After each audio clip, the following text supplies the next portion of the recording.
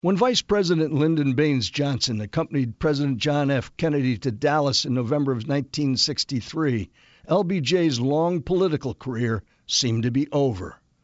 With rumors abounding that Kennedy was going to drop him from the ticket in the 1964 election, Johnson had resigned himself to returning to a quiet life on his Texas ranch.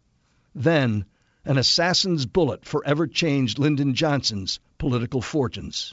I'm Oliver North, and in this War Stories podcast, you'll hear how a former Texas school teacher made a rapid ascent to become a political powerhouse. In the voices of those who knew him best, you'll learn the real story about the rise and fall of one of our country's most powerful and tortured presidents. Listen as LBJ's speechwriter describes how the president employed what came to be called the Johnson treatment to push sweeping civil rights legislation and dramatically expanded federal social programs through a reluctant Congress. You'll also hear how LBJ stumbled into escalating, but never doing enough to win, the war in Vietnam. Racial violence, political assassinations, and growing opposition to the war made LBJ's tenure in office one of the most tumultuous in our nation's history. Listening to Johnson's advisors describe the war is for me a chilling experience. It divided our country, overshadowed his domestic policies, and forever tainted his legacy. When I sat down with LBJ's Secretary of Health, Education, and Welfare, Joseph Califano, he recalled how the weight of trying to lead our country through the chaos took a terrible toll on the man who envisioned America as the Great Society. The interviews we conducted with LBJ's closest advisors gave me a fresh perspective on his momentous indecision that resulted in my brother and I going to Vietnam, he as a soldier and I as a Marine. To this day, I vividly recall the televised address he made on 31 March 1968 when he shocked the world by announcing, "I shall not seek and I will not accept the nomination of my party for another term as your president." LBJ sent us off to war. Richard Nixon would have to bring us home. If you're hiring, you know that quality hires keep your business moving forward, but you also know it can take a lot of time to find the right candidate for the right job. With ZipRecruiter, you can post your job on over 100 of the web's leading job boards with just one click, so you can rest easy knowing your job is being seen by the right candidates. Then, ZipRecruiter puts its smart matching technology to work, actively notifying qualified candidates about your job within minutes of posting, so you receive the best possible matches. No wonder 80% of employers who post on ZipRecruiter get a quality candidate through the site in just one day. ZipRecruiter, the smartest way to hire. Find out today why ZipRecruiter has been used by growing businesses of all sizes and industries to find the most qualified job candidates with immediate results. And right now, my listeners can post jobs on ZipRecruiter for free. That's right, free. Just go to ZipRecruiter.com/strive. That's ZipRecruiter.com/strive. One more time, get it for free. Go to ZipRecruiter.com/strive.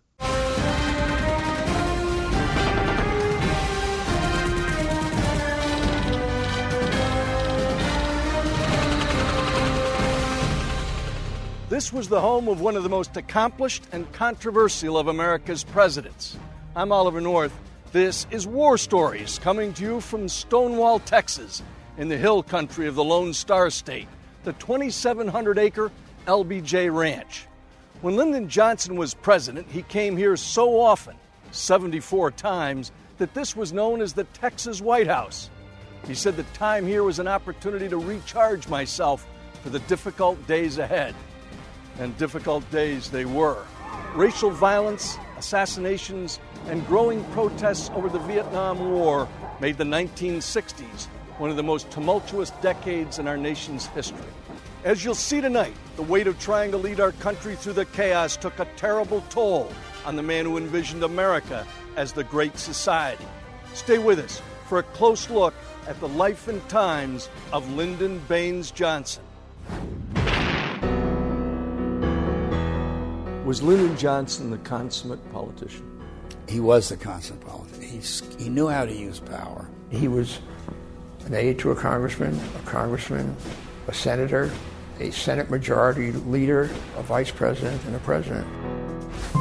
When a vibrant young president's life was cut short by an assassin's bullet, Lyndon Johnson unexpectedly arrived at the zenith of power. The 55-year-old former Texas schoolteacher was catapulted into the presidency.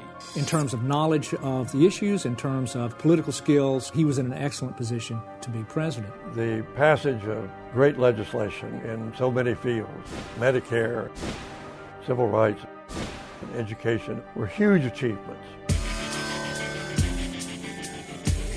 But all of that was overshadowed by one word: Vietnam. Vietnam tore the fabric of our country apart so badly. People didn't understand why we were there.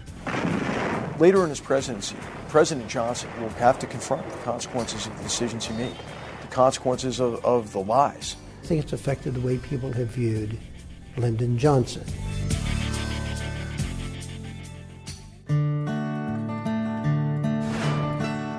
Sam Ely Johnson Jr. and Rebecca Baines Johnson welcomed the first of their 5 children into the world on 27 August 1908 at a small Stonewall, Texas farmhouse. Johnson's parents respected each other, and to a certain extent they loved each other, but they were at war with each other.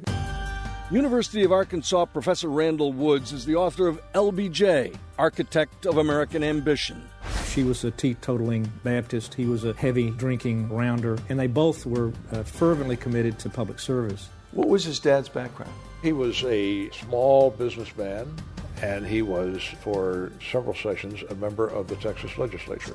First a speechwriter for Lyndon Johnson, Harry Middleton later became the director of the LBJ Presidential Library in Austin, Texas. When Lyndon's growing up, is the family well off? No, they were always poor. He made good marks, but he had difficulty in school, I think because he became bored, and also he ran away all the time when he was a small child. He was running away, not to get away from home, but just to explore.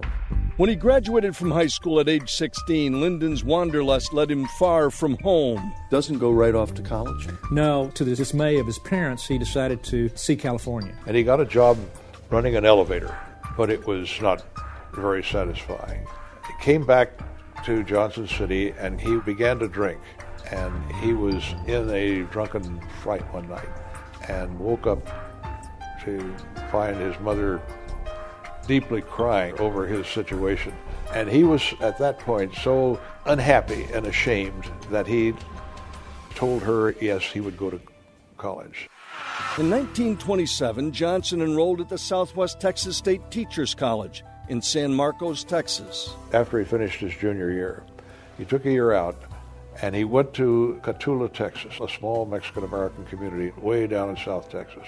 And he taught 6th and 7th and 8th grades.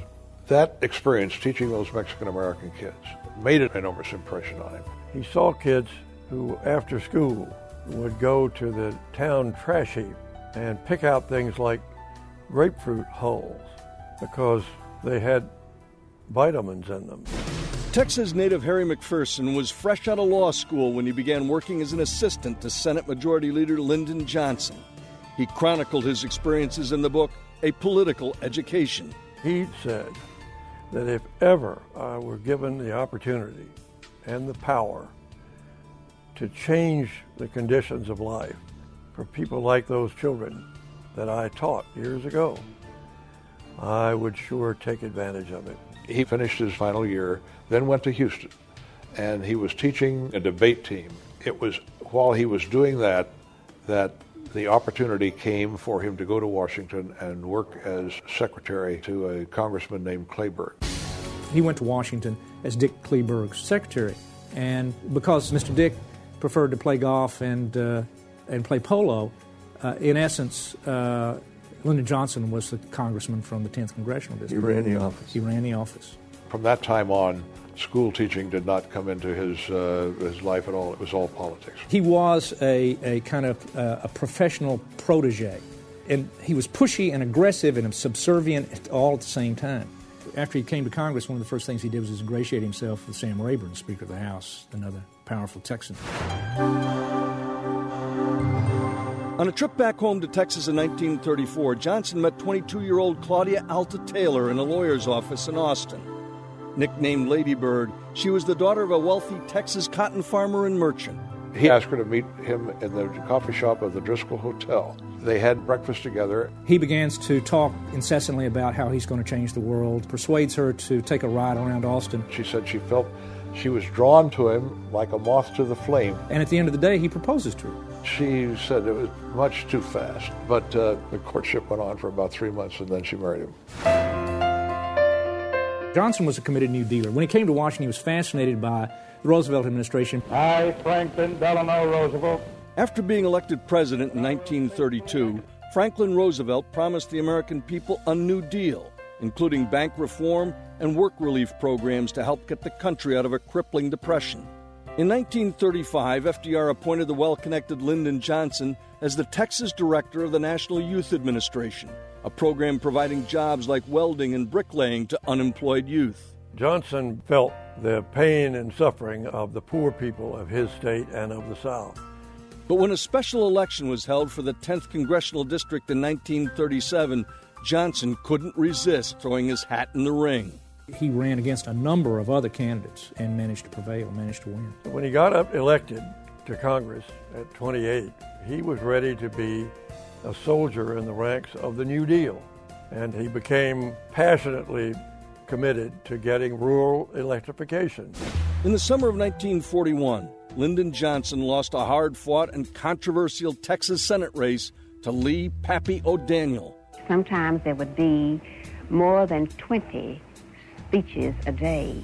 It was a grueling pace. Johnson lost by little more than 1,300 votes. Less than 6 months later, the Japanese attacked Pearl Harbor. When he was campaigning for the Senate, he said, if I have to cast my vote to put your boys in uniform, I will join them. So he joined the Navy. Soon after that, he went on this assignment inspecting installations along the Pacific coast. Soon after that, he went overseas. He spent his time in the Southwest Pacific in the very difficult early days of the war in 42. And essentially, he was the president's eyes and ears. Does he finish the war in uniform? No, because then Roosevelt ordered all congressmen in uniform to come back to Washington and resume their congressional duties or retire from office. Johnson returned to Congress and became a family man when Lady Bird gave birth to daughter Linda in 1944.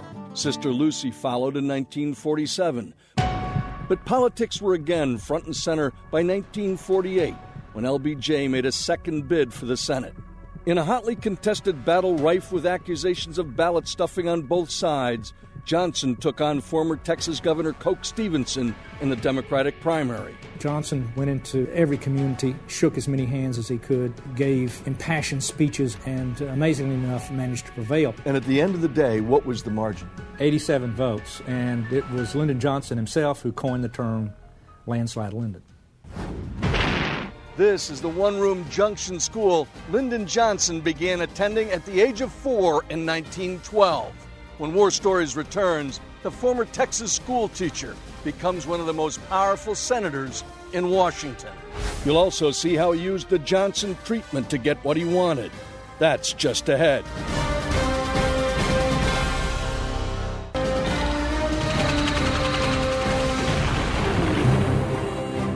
Having narrowly defeated Coke Stevenson in the 1948 Democratic Senate primary, Lyndon Johnson easily won election that November.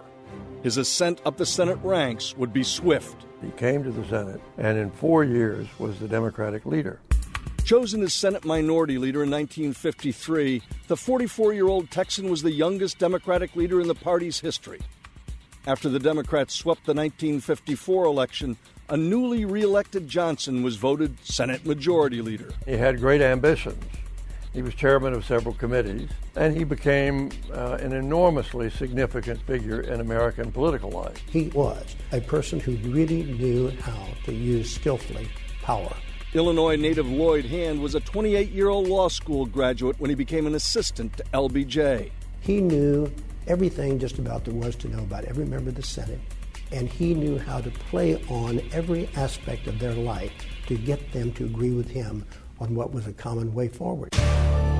One of his techniques was the Johnson treatment, a confrontational style that employed flattery, threats, intimidation, and powers of persuasion to make a recipient see things the right way. The Johnson treatment was to get right in your face. Part of it was his physical stature. It would have been hard to do if he's 4'2", but he was 6'3". He was establishing a reputation as the most effective majority leader because he was able to combine forces and get legislation passed. But it came at a cost. The Texas wheeler dealer was neglecting his health. Johnson was smoking incessantly, drinking too much. More than drinking, his eating habits were atrocious. You know, he'd eat fried foods, hot dogs. In 1955, Johnson had his first heart attack. It knocked him out of action for nearly 6 months. He barely survived. Went back to the ranch and recuperated. He had a choice there. He could have either retired to become a Texas rancher businessman, or he could risk his life and jump back into politics. And, of course, he chose the latter. That heart attack obviously had a great effect on him for the rest of his life because from that time on, he was sure that time was limited. Though the U.S. military had been racially integrated in 1948, the American public wasn't. But by the 1950s, the civil rights movement was gaining momentum. In this rarely seen Fox movie-tone clip, a young Martin Luther King discusses the Montgomery, Alabama bus boycott. We still advocate nonviolence and passive resistance. Eyeing a White House run in 1960, Johnson knew he couldn't lock up the Democratic nomination if the northern states saw him as a southern racist. In the summer of 1957, he was instrumental in ushering the first civil rights bill through the Senate in more than 80 years. He saw this as the occasion to make a name for himself, along with the fact that he believed in it. What's Johnson's role? He had to keep the Southerners from opposing it. He had to somehow keep the liberals in the camp. He managed to bring all of these forces together and get the bill passed. A weakened bill, but the first one that passed since Reconstruction days. In 1960, Johnson made a bid for the White House. I don't think going into the convention he had any hopes of getting the nomination. But in a surprising move, he settled for the vice presidential slot on a ticket with Massachusetts Senator John F. Kennedy. How does he get picked to be John Kennedy's running mate? Kennedy decided that he needed Johnson to carry Texas. By nominating Johnson, you get to appeal to the South and to the West simultaneously. It's never been entirely clear to me that Jack Kennedy, when he made the offer, really meant it. And when Lyndon Johnson accepted it, it was too late to withdraw it. Bobby tried to get Johnson to withdraw it. And Senator Johnson said, well, look, Bobby, all you have to do is have your brother call me and tell me he's changed his mind. And I didn't ask for it, and all he has to do is say he doesn't want me, and I'm off of it. Of course, Jack Kennedy never called it. How well did Robert Kennedy and Lyndon Johnson get along? About as badly as two human beings could be. This goes back to 56, when Joe Kennedy went to the ranch and tried to persuade Lyndon Johnson to be Jack Kennedy's running mate in 56, and Johnson wouldn't do it. Bobby considered Johnson an ingrate. But if he turned down the Kennedys in 1956, why did Lyndon Johnson agree to take a backseat to them in 1960? Because to be majority leader would have been a miserable situation. He knew that the Kennedys were going to be their own people, and he was going to be marginalized. He was going to be powerless either way, so why not help the party? Lyndon Johnson may have thought his best years were behind him, but in the fall of 1963, an assassin's bullet in Texas would forever change his political fortunes. That's next on War Stories.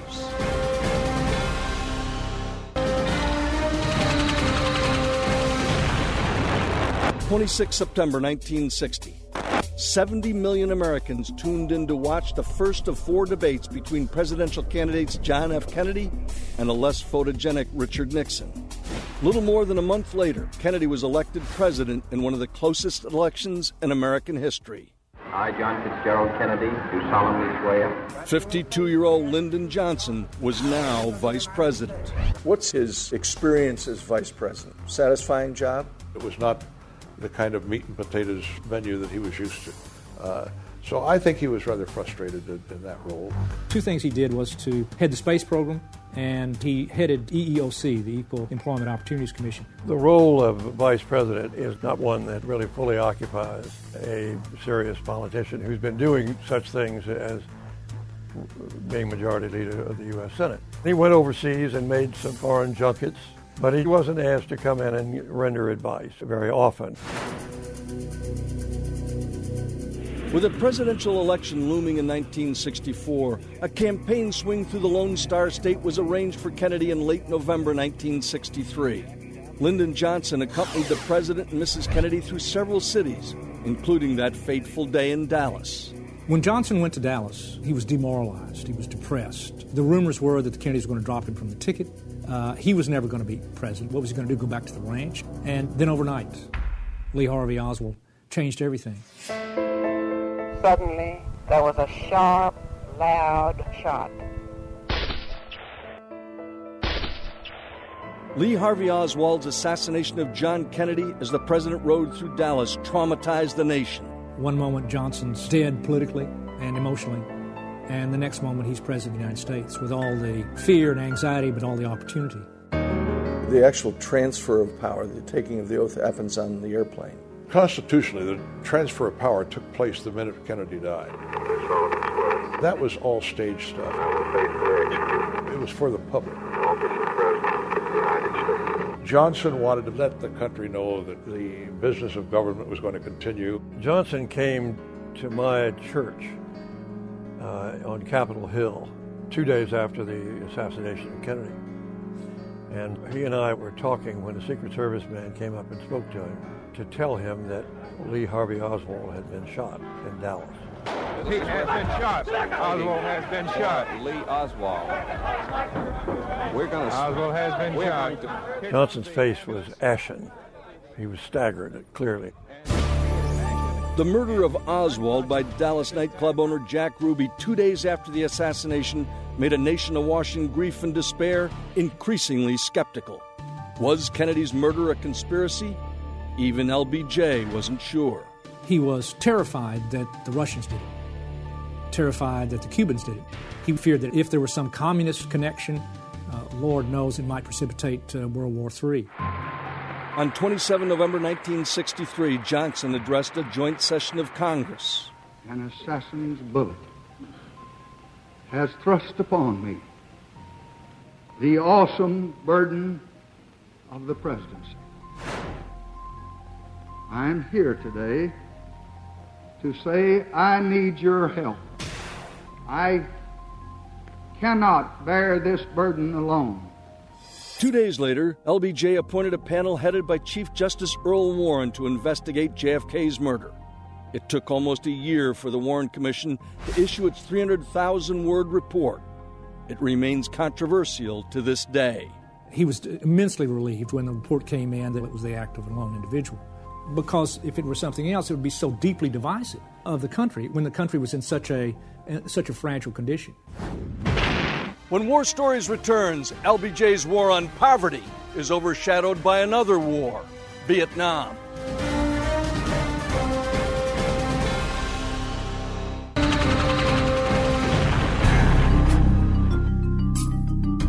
John Kennedy's death commands what his life conveyed, that America must move forward.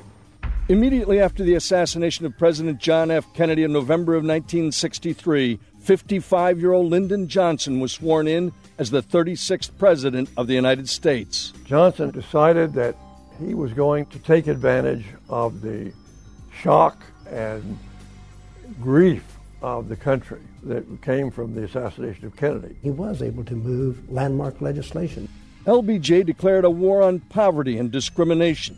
It would be the cornerstone of what he envisioned as the Great Society. Project Head Start is the most exciting, productive, and practical project any government can embark on. He said, this is my opportunity. I've been wanting to do this since I was representing the 10th Congressional District. In June of 1964, these three young civil rights workers were murdered in Mississippi. The following month, Lyndon Johnson signed the first major bill of the Great Society, the landmark Civil Rights Act of 1964. Thank you. He, working with Martin Luther King, put through the Civil Rights Act of 1964, which is the one that bans discrimination in restaurants and hotels and all the rest. in schools, and wherever the federal government spends money. That summer, Johnson also began campaigning against Republican Arizona Senator Barry Goldwater for president. Goldwater accused Johnson of being soft on communist aggression in Vietnam. Vietnam was not his baby. He inherited Vietnam. Kennedy decided in October of 1961 to commit 16,000 advisors into North Vietnam. Colonel H.R. McMaster is the author of Dereliction of Duty. And these advisors were doing as much fighting as they were advising. There was a belief that if Vietnam fell to the communists, then all Southeast Asian countries would also fall to the communists. Johnson was a staunch anti-communist. And the staunch anti-communists knew that escalation in Vietnam would come at a steep price at the polls. Johnson campaigned in 1964 as the peace candidate. Vietnam would get limited help, but it wouldn't include sending more American boys to fight in Asia. What Johnson wants most in 1964 is to be elected in his own right as president, and he views Vietnam principally as a danger to that goal. He said, Vietnam is the biggest damn mess I've ever seen. Early in his presidency, he expressed his fear of getting trapped in a war that he wasn't going to be able to get out of. Coming into the job of president the way he did with the assassination of his predecessor, he wanted to provide continuity. So he keeps on President Kennedy's closest advisors, and those included McGeorge Bundy, the National Security Advisor, and the Secretary of Defense, Robert McNamara, as well as the Secretary of State, Dean Rusk. That was his close inner circle, the people whom he felt he could trust. Do you think it's a mistake to explain about Vietnam and what we're faced with? Well, I do think, Mr. President, that it'd be wise for you to say as little as possible. So what he did is he made the decisions he could make that would keep Vietnam still on the back burner, not require congressional involvement. August 1964. 2 U.S. destroyers operating in the Gulf of Tonkin off the coast of North Vietnam were reportedly fired upon in 2 unprovoked attacks by the North Vietnamese. The incidents put the peace candidate in a tough position. I think he felt at that time that he had to show strength. He was running against Goldwater, who had been accusing the Johnson people of being soft on the whole communist threat. Johnson's advisors told him he had to respond. Despite his doubts about the attacks, Johnson ordered retaliatory airstrikes against North Vietnam. Renewed hostile actions against United States ships on the high seas in the Gulf of Tonkin have today required me to order the military forces of the United States to take action in reply. Within days, Congress passed the Gulf of Tonkin Resolution. It gave Johnson nearly unlimited power to use force in Southeast Asia without a declaration of war. Robert McNamara and the Joint Chiefs of Staff knew that it was at least very likely that a second incident in the Gulf of Tonkin did not occur. But they were very anxious to support the president in getting this resolution through Congress and, again, avoiding a debate on Vietnam. The Tonkin Gulf Resolution was a holding operation. Get through the administration, keep South Vietnam alive, and then reevaluate the situation. After the election. After the election.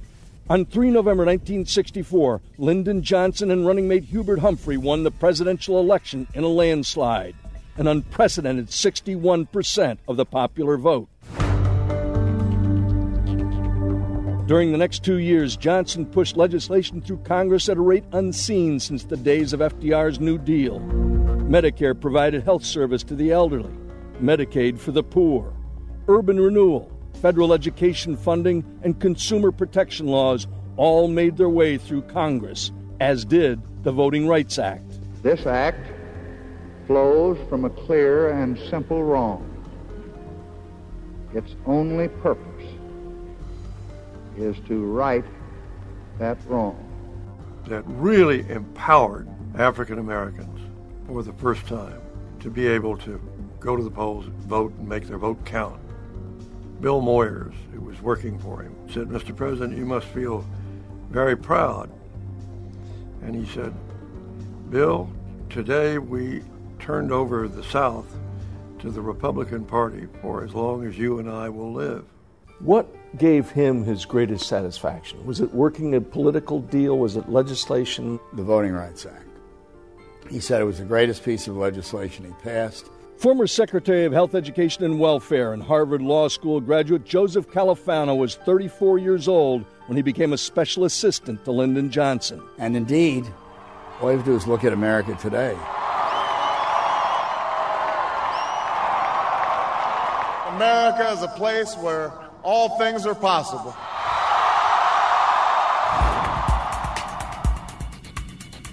LBJ fought hard to build his great society, but the war in Vietnam would soon unravel it. In early 1965, it became obvious that American-backed South Vietnam was losing the war. So this is a decision point for the president. And McGeorge Bundy goes to Vietnam, to visit Vietnam. And while he's there, he witnesses an attack at an American base. As he comes back, he says, we have to start doing something now. The response was Operation Rolling Thunder. Started in March 1965, the systematic bombing campaign against North Vietnam was designed to pressure the enemy into ending their fight.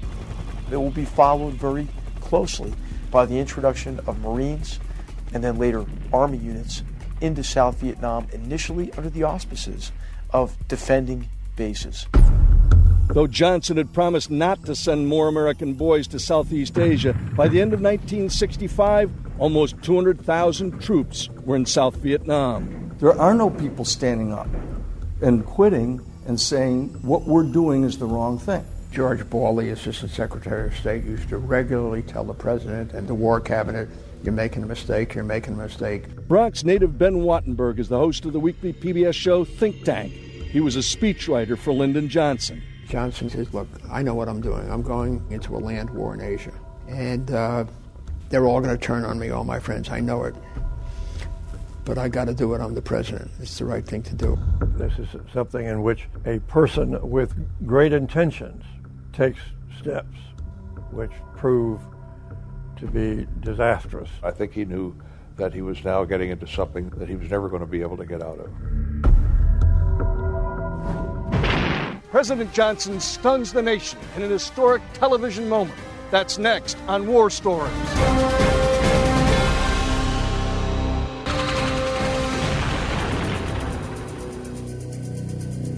In July of 1965, Johnson still wants to avoid a debate on Vietnam. It's getting tougher for him because the bombing has started. American troops are pouring into Vietnam, and General Westmoreland has requested a large number of troops.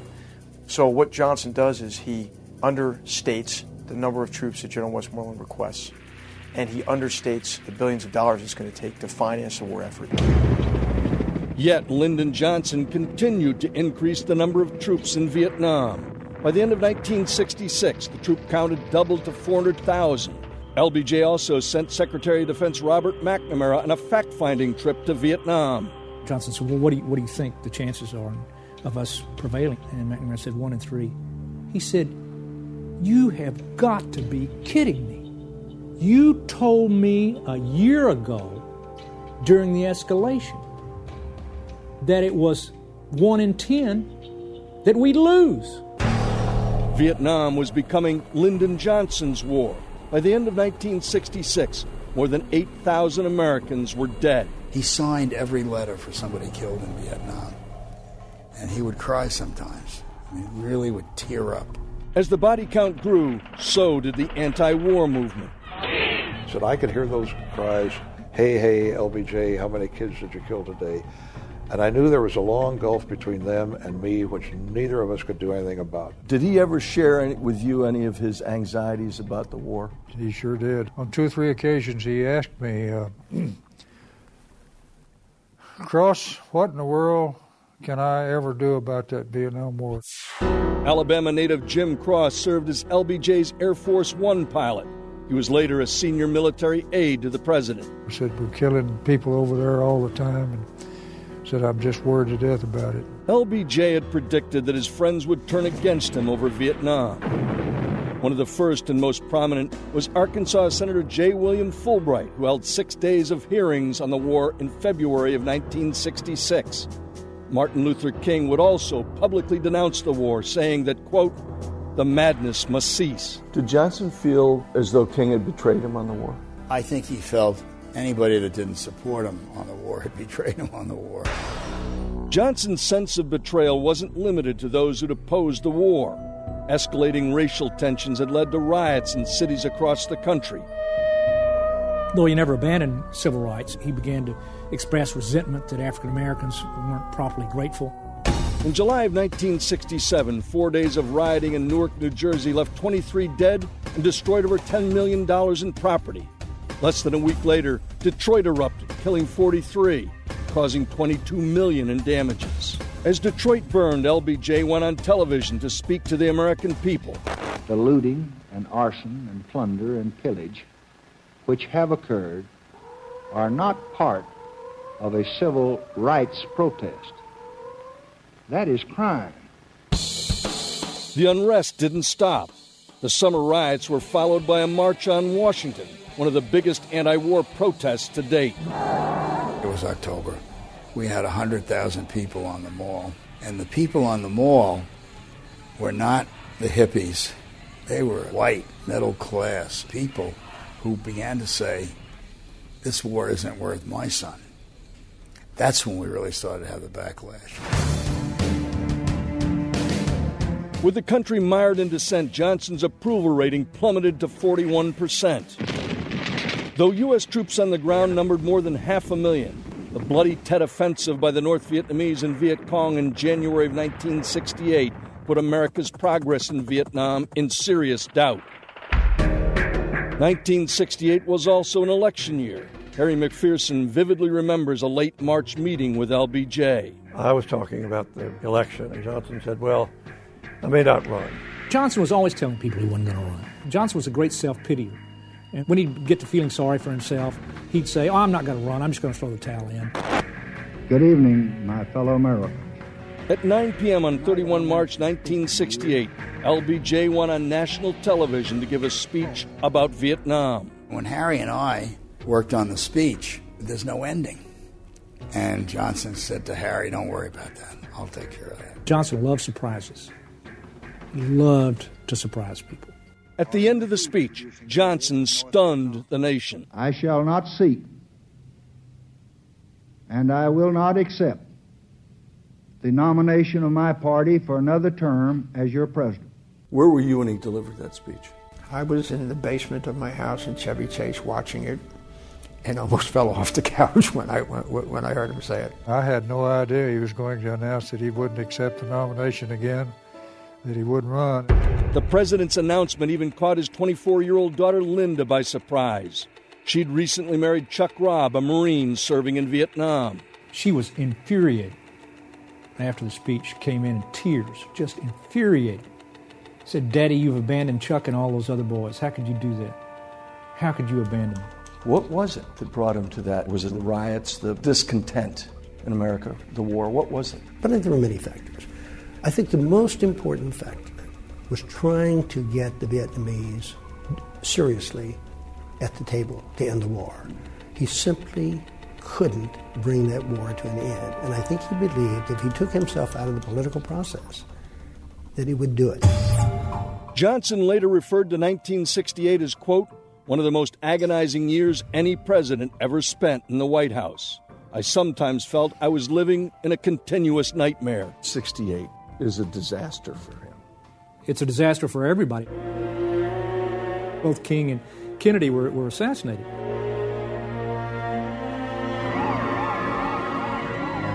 Urban rioting, anti-war demonstrations across the country were returning violent. And it culminates, of course, with the Democratic National Convention and the rioting outside. It appeared that the country was having a nervous breakdown. When War Stories returns, members of Lyndon Johnson's inner circle recall his last days at home here in Texas.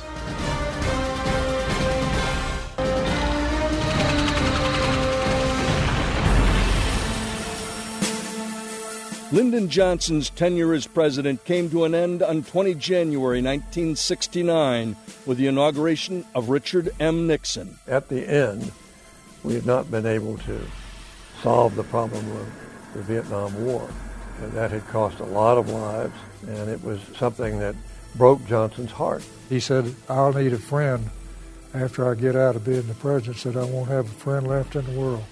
Would you be my friend? I said, of course, Mr. President. The last few years of Johnson's life were spent with Lady Bird on his beloved LBJ Ranch in Stonewall, Texas. Harry Middleton assisted LBJ in writing his memoirs entitled The Vantage Point. He was very, very philosophical about what had happened. He said, we've been pretty well discredited now, and we've got to recognize that. He says, history will change, but right now, the country is divided over Vietnam, and the country feels well rid of us. Johnson is the president everybody wants to forget. He changed after he got back to the ranch. But, he let his hair grow long, and he took smoking up again. And I think it was a very difficult, sad period in his life. When he let his hair grow long, he may have been saying, I understand how you feel. I feel that way too. I hate all this. I despise it. And I broke my heart and a lot of other hearts in trying to solve it, to bring it to an end. He had a couple of heart attacks at the very end of the last year, and I'm sure that there was some depression that had to set in after the one he had maybe 8 months before he died. And then the final heart attack was the one that took him away. On 22 January 1973, Lyndon Baines Johnson died at 64. 5 days later, the Paris Peace Treaty ended the Vietnam War. In looking back at Lyndon Johnson, what was his greatest strength that you saw? I'd say the way to use power. I think it's courage. I think what he did with civil rights, he knew he would pay a fearful price personally for it. He fought hard in order to help people who were least able to help themselves, whether it was war on poverty, civil rights, education, Medicare, Medicaid. He used arm twisting. He used this face-to-face. He used threats. He used every political trick that there is. And what was his greatest failing? His greatest failure was Vietnam. I think he ached over that war. And I think when he went into retirement and went into a real depression, he always wondered, was there something he could have done, something he could have done better? More on the life and times of Lyndon Baines Johnson when War Stories continues.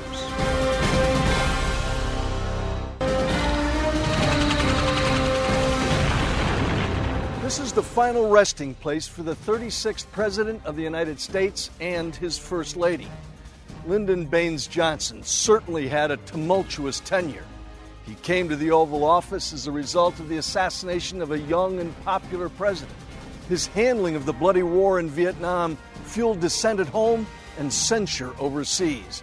Yet, the result of his sweeping Great Society legislation is still evident today.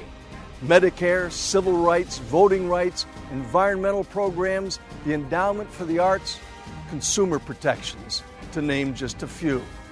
His is a war story that deserves to be told. I'm Oliver North. Good night.